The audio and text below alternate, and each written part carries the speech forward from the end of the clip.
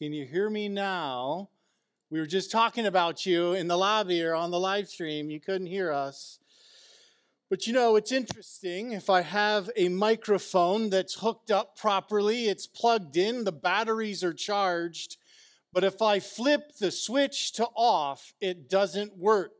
It becomes powerless and ineffectual. How many of us in our Christian lives are disconnected from the source of power, and we render our walk powerless and ineffectual? How many of us have the power switched off? My aim this morning is to have Overland Hills Church flip the switch. I want us to connect to that power of God through the conduit of prayer. And when I say Overland Hills Church, I'm talking about myself too. Many times preachers will prepare a sermon that they themselves need to hear. And this is no exception, maybe no truer than today. If there ever was a pastor that needed to hear a sermon about the power of prayer and staying connected to God's source of power and the Holy Spirit, it would probably be me. And so to remind myself of that, I made a little paper cutout of my face so that I can join you in the audience. So I'm going to put this down here in the front row because I need this as much, if not more, than you. And so if you see me looking down and staring at myself, you know that this is what I need to hear. So this morning, what we are going to look at is a representation of what it looks like to stay connected through prayer. We're going to look at the early church in the book of Acts. I will also give you an illustration of what might help us visualize what it looks like to stay connected through prayer. And we will finish with an application through the epistles and the command and encouragement from the Apostle Paul on how we should stay connected through prayer. So there's a representation, an illustration, and an application. So first, the representation. If you have a Bible, and I encourage you to get one out, turn to Acts chapter 1.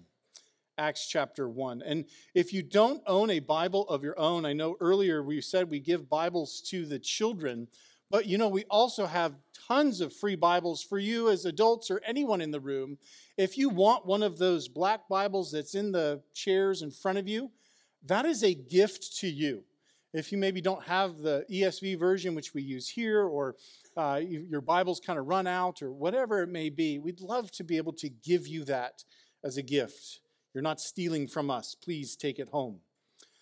So we're going to read Acts chapter 1, verses 1 through 14 as a representation this morning. So let's read this together. In the first book, O Theophilus, I have dealt with all that Jesus began to do and teach until the day when he was taken up, after he had given commands through the Holy Spirit to the apostles whom he had chosen. He presented himself alive to them after his suffering by many proofs, appearing to them during 40 days and speaking about the kingdom of God. And while staying with them, he ordered them not to depart from Jerusalem, but to wait for the promise of the Father, which he said, "You heard from me, for John baptized with water, but you will be baptized with the Holy Spirit not many days from now." So when they had come together, they asked him, "Lord, will you at this time restore the kingdom to Israel?" He said to them, "It is not for you to know times or seasons that the Father has fixed by his own authority, but you will receive power when the Holy Spirit has come upon you. And you will be my witnesses in Jerusalem and in all Judea and Samaria and to the ends of the earth." And when he had said these things, as they were looking on, he was lifted up, and a cloud took him out of their sight. And while they were gazing into heaven as he went, behold, 2 men stood by them in white robes, and said, "Men of Galilee, why do you stand looking into heaven? This Jesus, who was taken up from you into heaven, will come in the same way as you saw him go into heaven." Then they returned to Jerusalem from the mount called Olivet, which is near Jerusalem, a Sabbath day's journey away. And when they had entered, they went up to the upper room where they were staying. Peter and John and James and Andrew, Philip and Thomas, Bartholomew and Matthew, James the son of Alphaeus, and Simon the Zealot, and Judas the son of James, all these with one accord were devoting themselves to prayer, together with the women and Mary, the mother of Jesus, and his brothers.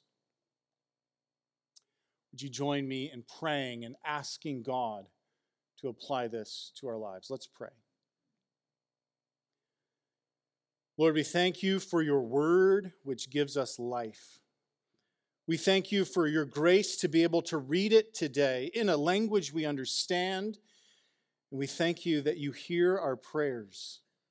Would you speak through your word today?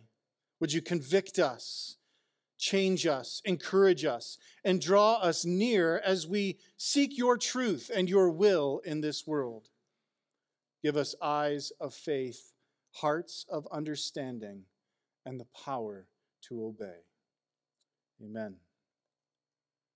So the idea for this sermon actually came out of my normal Bible reading, which I started kind of reading through Book of Acts a few weeks ago.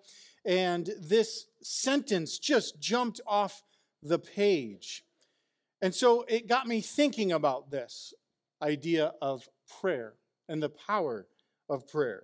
Because I thought it was odd here in the beginning of Acts, this story of the early church of Jesus Christ on what Jesus commands them to do. See, he was with the disciples and after his resurrection had met with them and talked with them. He was coming and going. At one time, there were even 500 people that saw him, witnessed him in his resurrected body. And he ate breakfast with them. He cooked lunch with them. He would come and go and just be with them. And all the while, he was giving them this message, a command to go and spread the good news about him.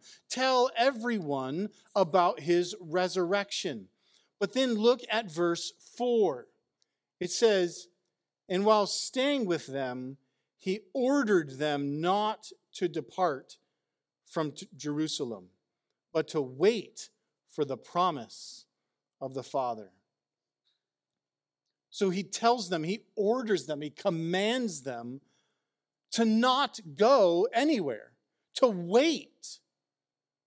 This caught my attention because I thought, wait a minute, Jesus, I thought this whole time you were telling them to go, right? Isn't it the Great Commission? Go, therefore, and make disciples of all nations, right? Going here, there, and everywhere. And even later on, he says, you're going to be my witnesses all different places around the world to the ends of the earth. So, Jesus, are you trying to confuse us? Which one is it? Is it go or is it stay? You know, if you're trying to command your dog with this, it's go, no, stay, no, go, no, stay. And the dog's just in circles. And is that how we should feel this morning? Even in Luke chapter 24, which is the precursor to the book of Acts, if you didn't know that, Luke wrote both. He wrote Luke, then he followed on with the book of Acts. But in Luke chapter 24, verses 48 and 49, Jesus said this to his disciples, very similar language. "You are my witnesses of these things, and behold, I am sending the promise of my Father upon you. But stay in the city until you are clothed with power from on high." So what are we to make of this order of Jesus to stay? I'd say this: the command to go is only possible when they obeyed the command to stay and receive the power from the Holy Spirit. If you go without the power, you go in vain. If you go without the power to fuel your going, then you will fail. If you attempt to obey the command to go without first obeying the command to stay, you will be ineffectual and powerless like a microphone switched off. In verse 8, we see how Jesus words it there. "But you will receive power when the Holy Spirit has come upon you. And then, and only then, will you be my witnesses to Jerusalem, Judea, Samaria, and the end of the earth." the power to obey the Great Commission and live the Christian life, is made possible by the power of the Holy Spirit. There is no other way to do it. You cannot do it on your own strength, in your own power. If you want to obey the command to go, you must first obey the command to stay and wait for His power. The power to obey the Great Commission and live the Christian life is made possible through the Holy Spirit. And the disciples here, they were waiting for chapter 2, for Pentecost, for the Holy Spirit to descend upon them. And we know from some scholarly research that it's about 10 days from the ascension of Jesus, where He flies up into the sky, disappears, and the angels show up and ask them, "What are you guys looking at?" It's about 10 days from that moment until Pentecost in chapter 2, where the Holy Spirit comes down. And so they have a little over a week of waiting, which this seems kind of counterintuitive. Don't you think of how we normally would do things? As the expression goes, you got to strike when the iron is hot, right? You got to take advantage of their excitement, of this momentum that they have. Who plans a pep rally and then waits a week for the game to start? You don't do that, because just the players and everybody's going to forget all that you have done, right? You don't just have your big powwow and you got everybody's hands in the middle. All right, 1, 2, 3, go Team Jesus. All right, now let's just go wait for a week and just sit in a room with one another. You got to take advantage of their excitement, right, Jesus? But no, He says there's something else going on here. They need to wait for a reason. See, if we tried to put ourselves into the place of the disciples, they had had a pretty amazing couple of months. If you've ever read through the Gospels, the last couple of months and even the last couple of weeks, it must have been just so exciting in life, and just their minds blown on a daily basis. Just all the great stuff that God is doing. Just let's enter into their world for a minute, where you've been following Jesus and He's been doing His normal miracles, if there are such things, walking on water, calming the storms, healing the sick, all that fun stuff. But then one day you hear of Lazarus, a good friend that you all knew, has died. And so you go to the tomb, you see Jesus weeping. There's a huge crowd. But then you hear Jesus look at that gravesite and say, "Lazarus, come out, live." And Lazarus just walks out of the tomb. And then you go to his house and you have dinner with him. Like, you got to live this with him. Do you imagine who sat next to Lazarus? Just kind of give him the side eye, watching him eat. Like, is he really alive? Is this like zombie thing going? And did you ask him any questions? Like, where have you been the last 4 days? Like, where have you been? Or did you just die and the next moment you're standing again? Or did you hear Jesus say live? Or were you still dead at that point? And it's not until after He said live that you actually came to life and then you just wandered out of the tomb. I have so many questions for Lazarus, and the disciples are just sitting there just in awe of this. And there's this big just excitement around the power of God on display. Well, then not much after that, there's a parade that you get to participate in on the way up to Jerusalem, right? This great season where people are singing and you're thinking, Jesus, He's got something going. There's this momentum. We're excited about what Christ has got. Maybe this is it. This is His time. We're going into Jerusalem, and look at all these people that are just celebrating. Salvation is here. Jesus is going to establish His kingdom. Then by the end of the week, there's betrayal, fear, heartache, disappointment, and shock. As you see Jesus Christ, your one and only hope, crucified to a Roman cross. You hide in fear, and you doubt everything that you have experienced so far. And you're so confused. But then Sunday comes. And at first you think it's just a rumor. But then it is confirmed. Jesus Christ is alive. He can not only defeat death in others, he defeated death in his own life, and he rose from the dead. And he meets with you and he talks with you. Here is Jesus Christ right in front of you. This is just so exciting that you couldn't contain the disciples. And if we were like living in Jerusalem at the time, there's other passages that should cause us to pause. Like in Matthew, you remember that story in Matthew where it says when Jesus rose from the dead, a bunch of other people just got up out of their tombs and came back into the city with him. And just not necessarily with him, but they rose when he rose, and there was just dead people that came to life. Like here you are, a disciple of Jesus, and you get a knock on your door, and you open it, it's like, hey, Uncle Jedediah, I was at your funeral last year. And he's like, I know, I died. And here I am. And you're like, dude, how did you do that? You're like, I don't know. Jesus, he broke the space-time continuum or something. And he just walked out of death. And I go, oh, where's he going? And I followed him right out the door. And I just showed up in the grave. And here I am at your house. You got anything to eat? What are these guys experiencing? This is mind-blowing. These events, you've never had a month like that, where dead relatives come back, your Savior dies and rises again, and he's meeting with you, and he's giving you a mission that changes your life. You've never had an experience like that. So you're ready to go. The Romans are freaking out. The religious leaders have no answer. They don't know what to do. Nobody knows what's going on. Everybody's abuzz with these news reports of Jesus sightings and stories of the dead. There's so much excitement, and Jesus gives you this message. You're ready to go share. And Jesus looks at you and says, hey, nothing can stop you. Death cannot stop you. Have you seen Lazarus? You've seen me? What are you afraid of? Death? I got that covered.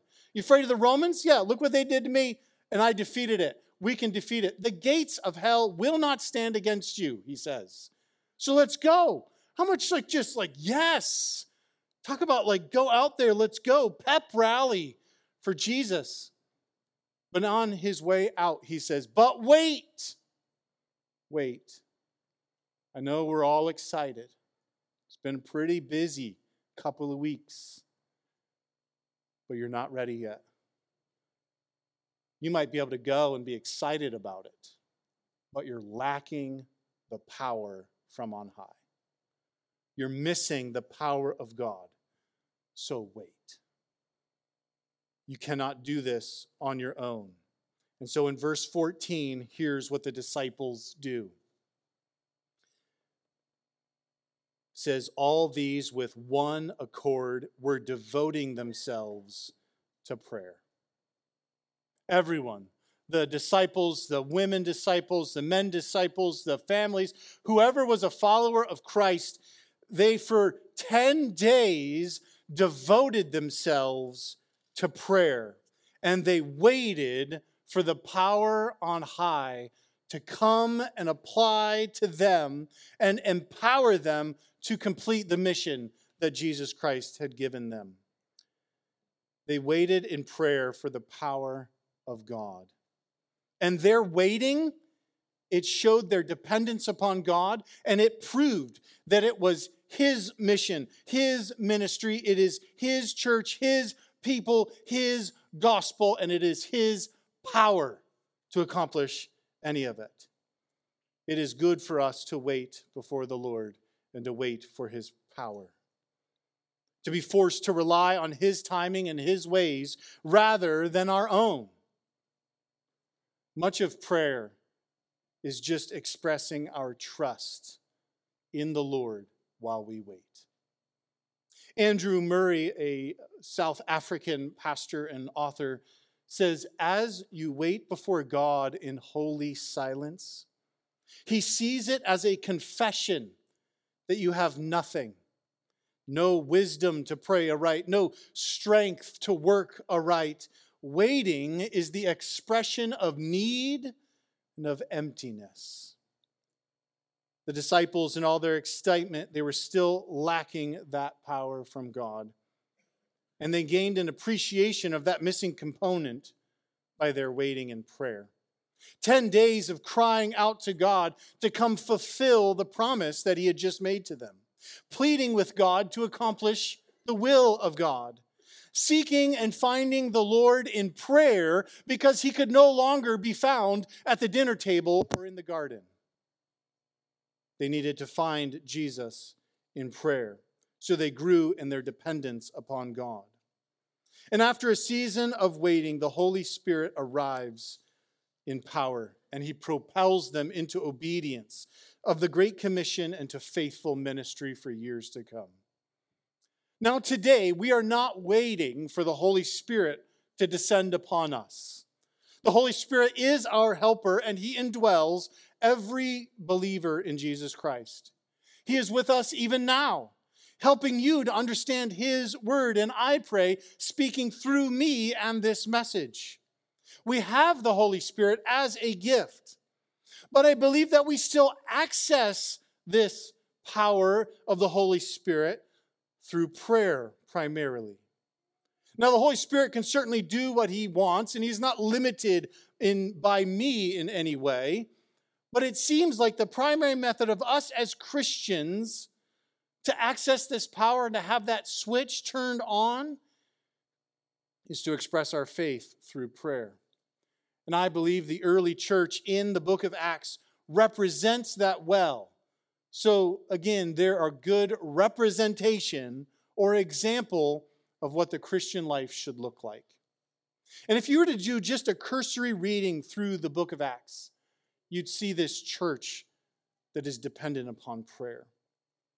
If you were to throw a rock and it would just skip through the book of Acts like skipping a stone on a lake, you can see prayer everywhere. In Acts chapter 2, the Spirit comes at Pentecost after they pray. In Acts chapter 3, Peter and John, they're going up at the hour of prayer, and it's at that time that they heal a man that was born lame, and they set Jerusalem abuzz again.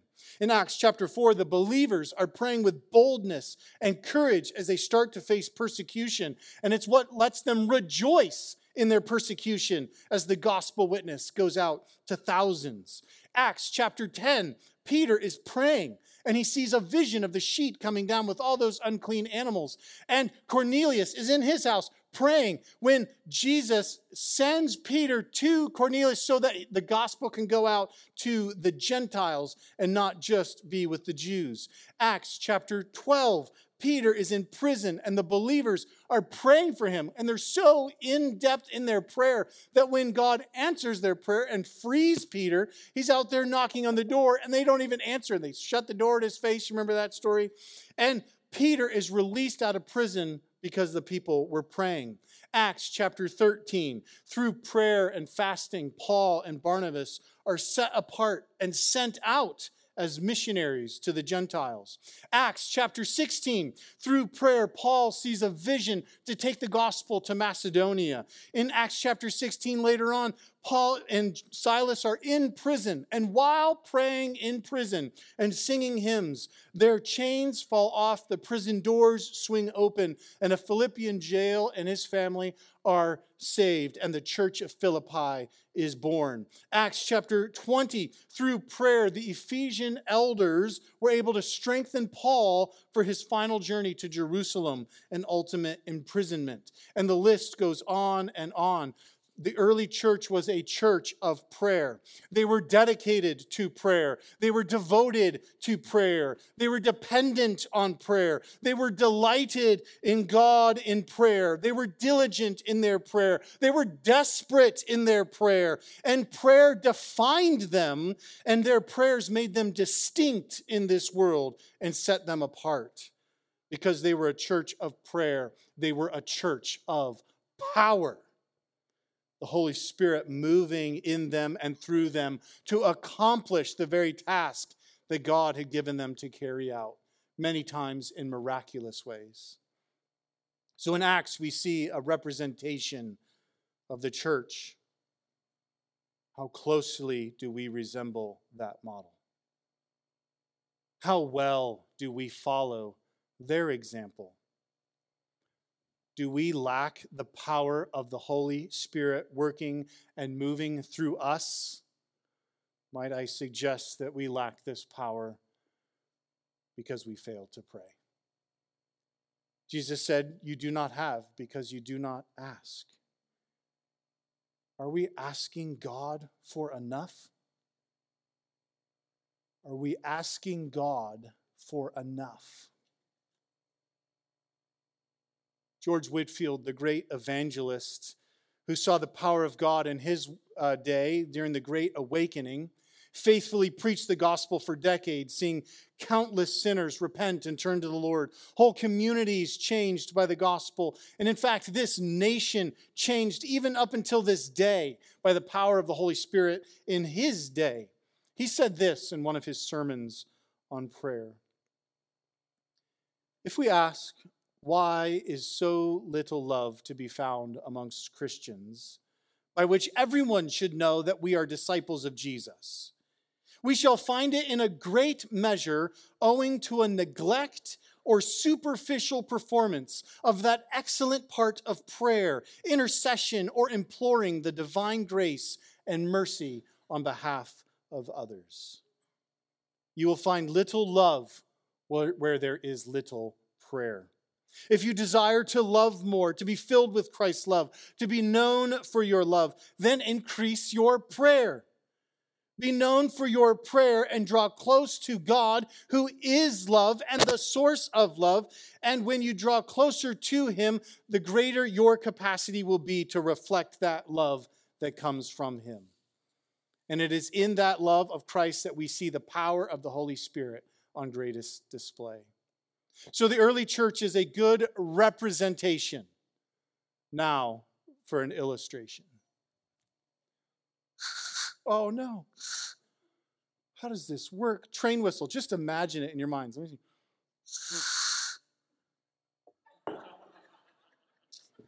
The train whistle failed me. How many of us like trains, right? Trains are fun. I'll figure that out by the end. There's a trick to it, I know. There are all kinds of trains, right? Bullet trains, Amtrak passenger trains, big cargo trains, different types, but they're all made of essentially the same thing. Like, I'm embarrassed about that. I'm all sweaty now. Sorry. We got to get back into this. Trains, right? Different kinds of trains on tracks. Trains on tracks. But what every train needs, whether it's a big coal-carrying cargo train, Amtrak train, bullet train, whatever it is, they all need an engine. An engine. Big train filled with coal isn't going anywhere without an engine to pull it. So the next time you see a train on the tracks, I want you to think of it this way. See what leads the train, and you'll see up there the engine, always in the front, always pulling the train. Now, it is possible for an engine to be at the back. That means the train's going backwards. But it has a limited speed. I checked with John Hawkins, our resident train expert, and he told me this. You could get about 10 to 15 miles per hour, and that's about it, with a train going backwards being pushed with the engine in the back. Otherwise, it loses control and it'll derail, right? And you'll have a big giant train accident. But when the engine's in the front, being led by the power, you can get millions of pounds going 70 miles an hour down the track. And everything changes. See, the power to accomplish those kinds of speeds and have that weight being pulled is because of the power of the engine. The Holy Spirit is the engine of the Christian life. He is our power that empowers us to move and to walk. And when he leads us, and it's his will, his way, him deciding how fast we go, whether we slow down or speed up, or what's the safe way to get through this area of the tracks. When he is our engine pulling us along, that's when you see the power at work. And just as trains are joined together, you've seen the coupling parts, right? When two trains, they come together and they have those little clamps and they clamp together, right? You see those coupling joints of the trains connecting each and every car. Imagine that as prayer. Prayer connecting us to the engine and our Christian life. Now, I was also talking with John, and he said, they've discovered that for the really long trains, the ones that can be like miles long, they actually put multiple engines at the front, some engines in the middle, and some engines in the back. And how perfect is that for our Christian walk? The Holy Spirit going before us, leading us in the way we need to go. The Holy Spirit sustaining us in the middle as he walks through that valley of the shadow of death with us. And the Holy Spirit at the end giving us encouragement and challenge and that motivation to keep on going, the endurance to continue on. All connected with that power of prayer leading us all the way along. Here's our illustration of the train. So a representation, a train as an illustration, and now an application. I'd encourage you, if you have your Bible still in front of you, to turn to 1 Thessalonians chapter 5. 1 Thessalonians chapter 5.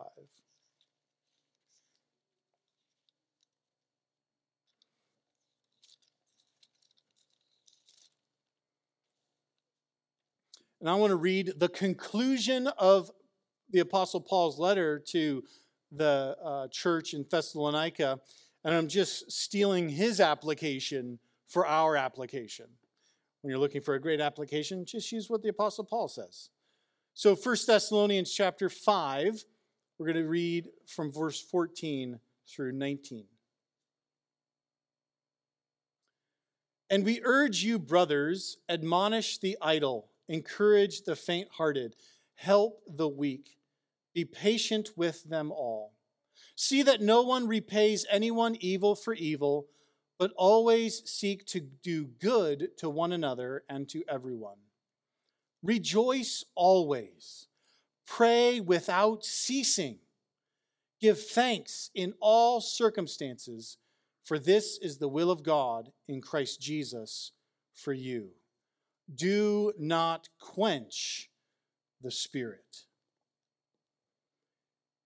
See, the Apostle Paul, he wanted the church in Thessalonica to be patient, to wait, just like Jesus wanted his disciples to be patient and wait. He wanted them to rejoice in the Lord and to pray without ceasing, giving thanks, and to not quench the Holy Spirit through a lack of prayer. He's essentially saying, hey guys, don't turn the power off. Don't uncouple the train cars from the engine. One way that we quench or quiet or restrict the power of the Holy Spirit is through a lack of prayer. When we fail to pray without ceasing. It's not that we have power over the Holy Spirit and we get to direct him what he wants to do or limit him in some way. We don't have that kind of power. But what the Apostle Paul, I think, is telling us is that God has arranged and orchestrated life in such a way that the Holy Spirit does respond and act and apply his power when we pray. Prayer changes things, including ourselves. People ask this question all the time. What is God's will for my life? What should I do? Where should I go? I love this passage because it tells you very specifically what is the will of God in your life. Rejoice always, pray without ceasing, and give thanks in all circumstances. You can rejoice always and give thanks in all circumstances if and only if you pray without ceasing. If you remain connected to the power of the Holy Spirit in your life, he will empower you to do those other two things. So if you want to know, what does God want me to do? Pray, and in your prayer rejoice, and pray, and in your prayer give thanks, and pray. Now, praying without ceasing does not mean that we become hermit monks and hang out on a hill. But like the early church, what we do is we remain connected to the power of the Holy Spirit through prayer. The Holy Spirit leading us from the front, going before us, and we always asking him, what is next? Where would you have me go? What would you have me do? Who can I speak to today? The Holy Spirit always leading us forward. The Holy Spirit also always sustaining us. So we're in the middle of something, the middle of a family meeting, the middle of work, the middle of a gospel conversation, the middle of the struggle or sitting in the hospital room. When we're in the middle of the mess, we go to the Lord in prayer once again. And then when the things conclude, and at the end of our days, at the end of that meeting, at the end of that moment, we can give thanks to God, whatever the result, because we know that in Him we have hope. And so when we stay connected to Him through prayer always, that is how we pray without ceasing. So may we be a powerful church known for our prayers. May you be empowered by the Spirit Himself in your prayers.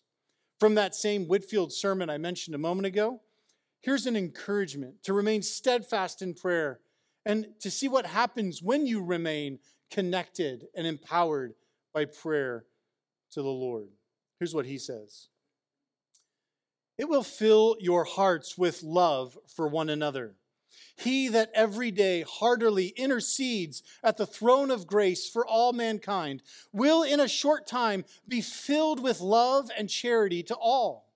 And the frequent exercise of his love in this way will certainly enlarge his heart and make him partaker of that exceeding abundance of the love which is in Christ Jesus our Lord.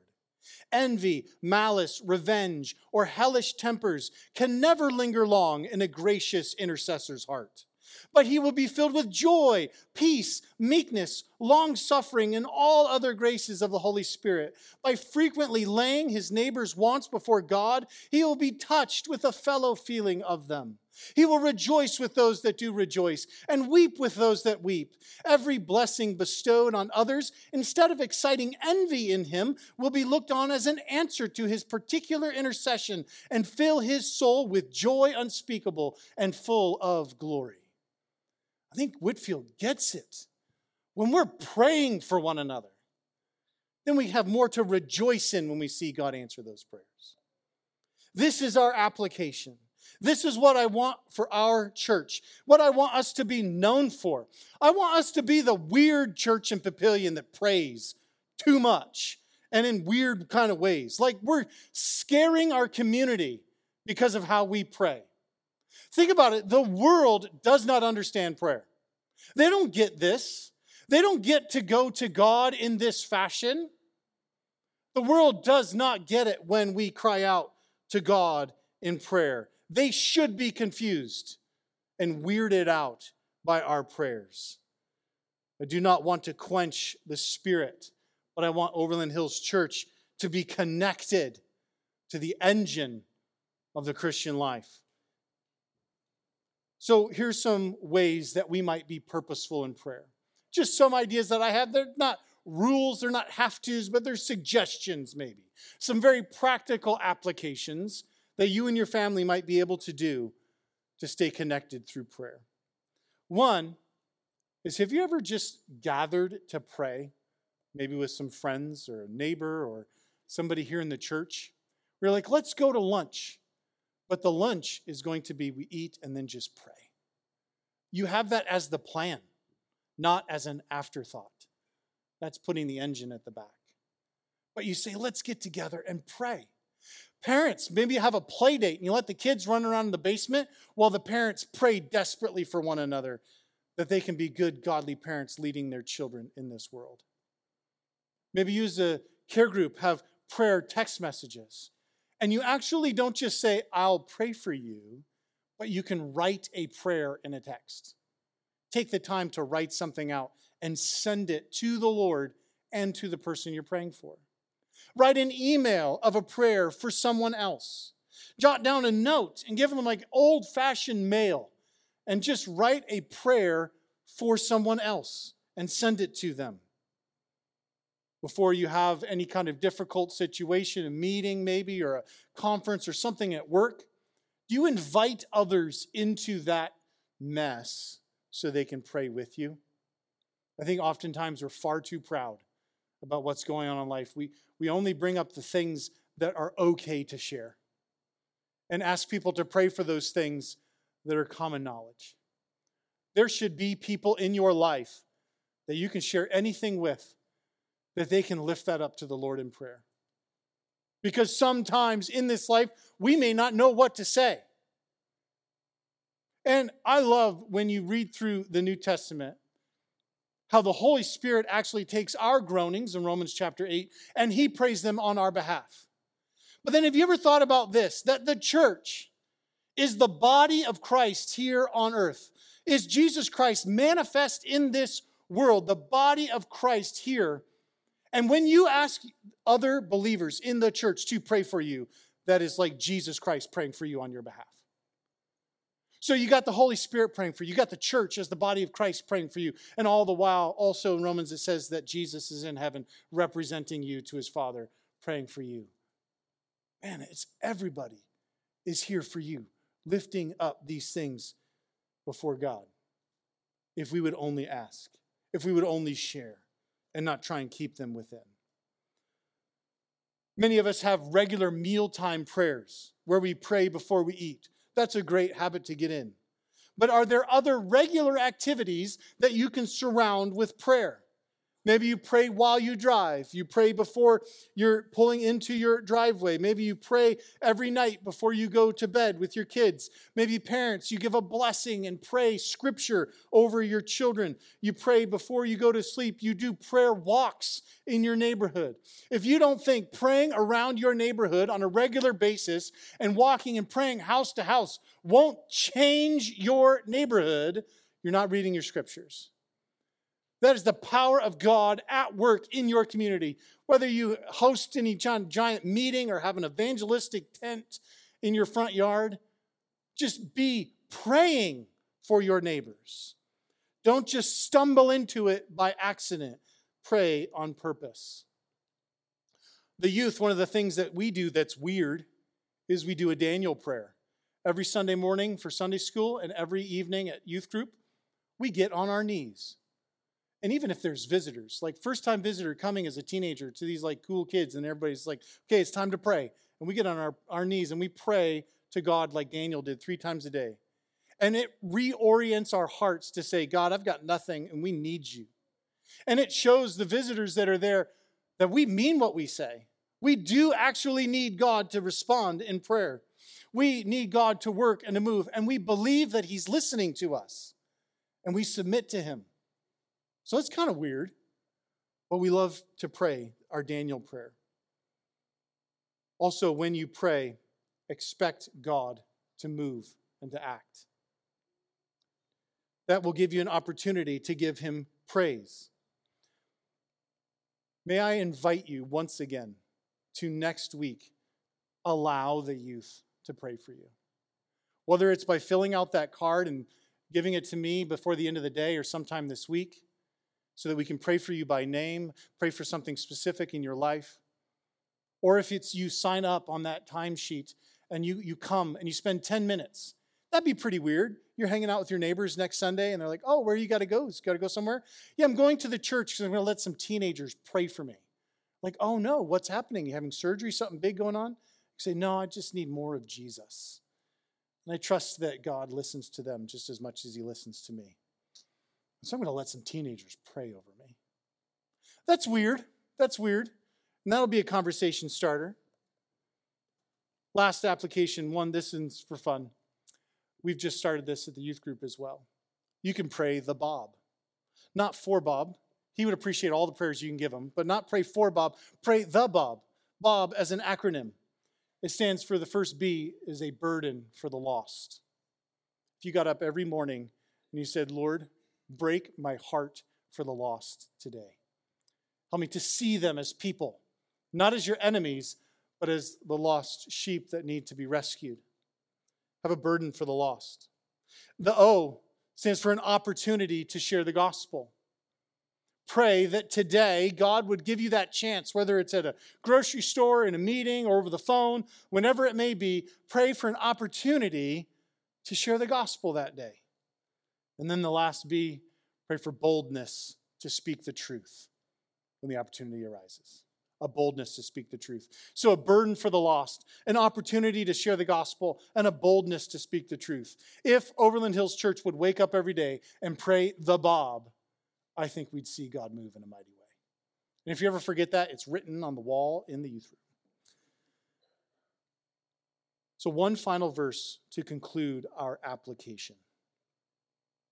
You don't have to turn there, but this is James chapter 5, verses 16 to 18. It says, therefore, confess your sins to one another and pray for one another that you may be healed. The prayer of a righteous person has great power as it is working. Elijah was a man with a nature like ours, and he prayed fervently that it might not rain. And for 3 years and 6 months it did not rain on the earth. Then he prayed again, and heaven gave rain, and the earth bore its fruit. See, prayer has power because you're connecting to the Holy Spirit, the engine of the Christian life. Now, if you hear that passage and you start to think that that doesn't apply to you because you're not a righteous person, then let me remind you of the gospel.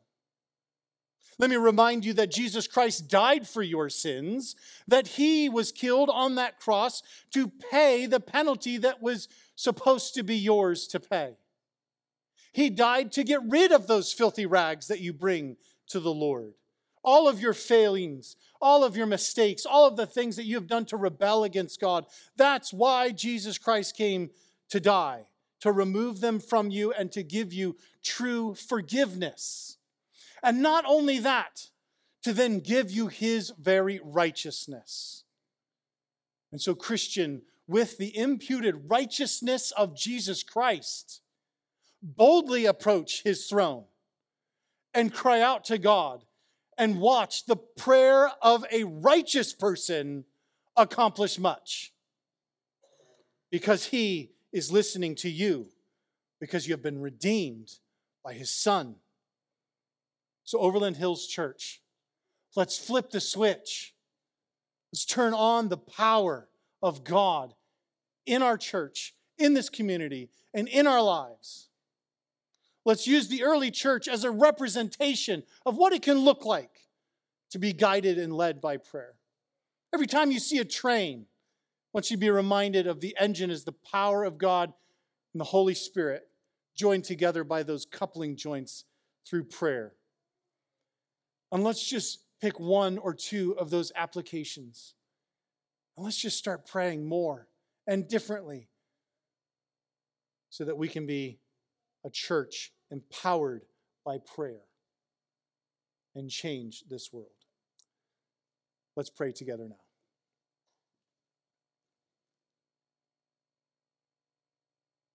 Lord, it is only through you that we can do any of this. It is only through your gospel that we can be made new and be considered righteous in your sight. We all, like Elijah, have our doubts and fears and failings and sins. He had a nature just like ours, it said. And yet he prayed and it didn't rain for 3 years and more. And then he prayed again and caused the rain to fall. You are the same Lord. You're the same God in the days of Elijah, in the days of Christ in the early church. You're the same God yesterday, today, and forever. You have the same power to be at work in our lives, at work in this community, at work in our church. So, Lord, I pray, and we beg you, Lord, to move and to act and to stir in us a desire to pray more, a desire to seek you out. May it not be a burden that we feel overwhelmed to pray, whether it's coming to a prayer meeting or praying in church or praying at care groups or praying with our family. May it not be a burden, but may it be our joy. May it be our joy. Lord, may we meet with you and see you at work so that we can rejoice always in what you have done, so that we can give you thanks, so that we can give you glory. Lord, would you use today's words from your scriptures to impact our hearts and our minds? and change us forever. Amen.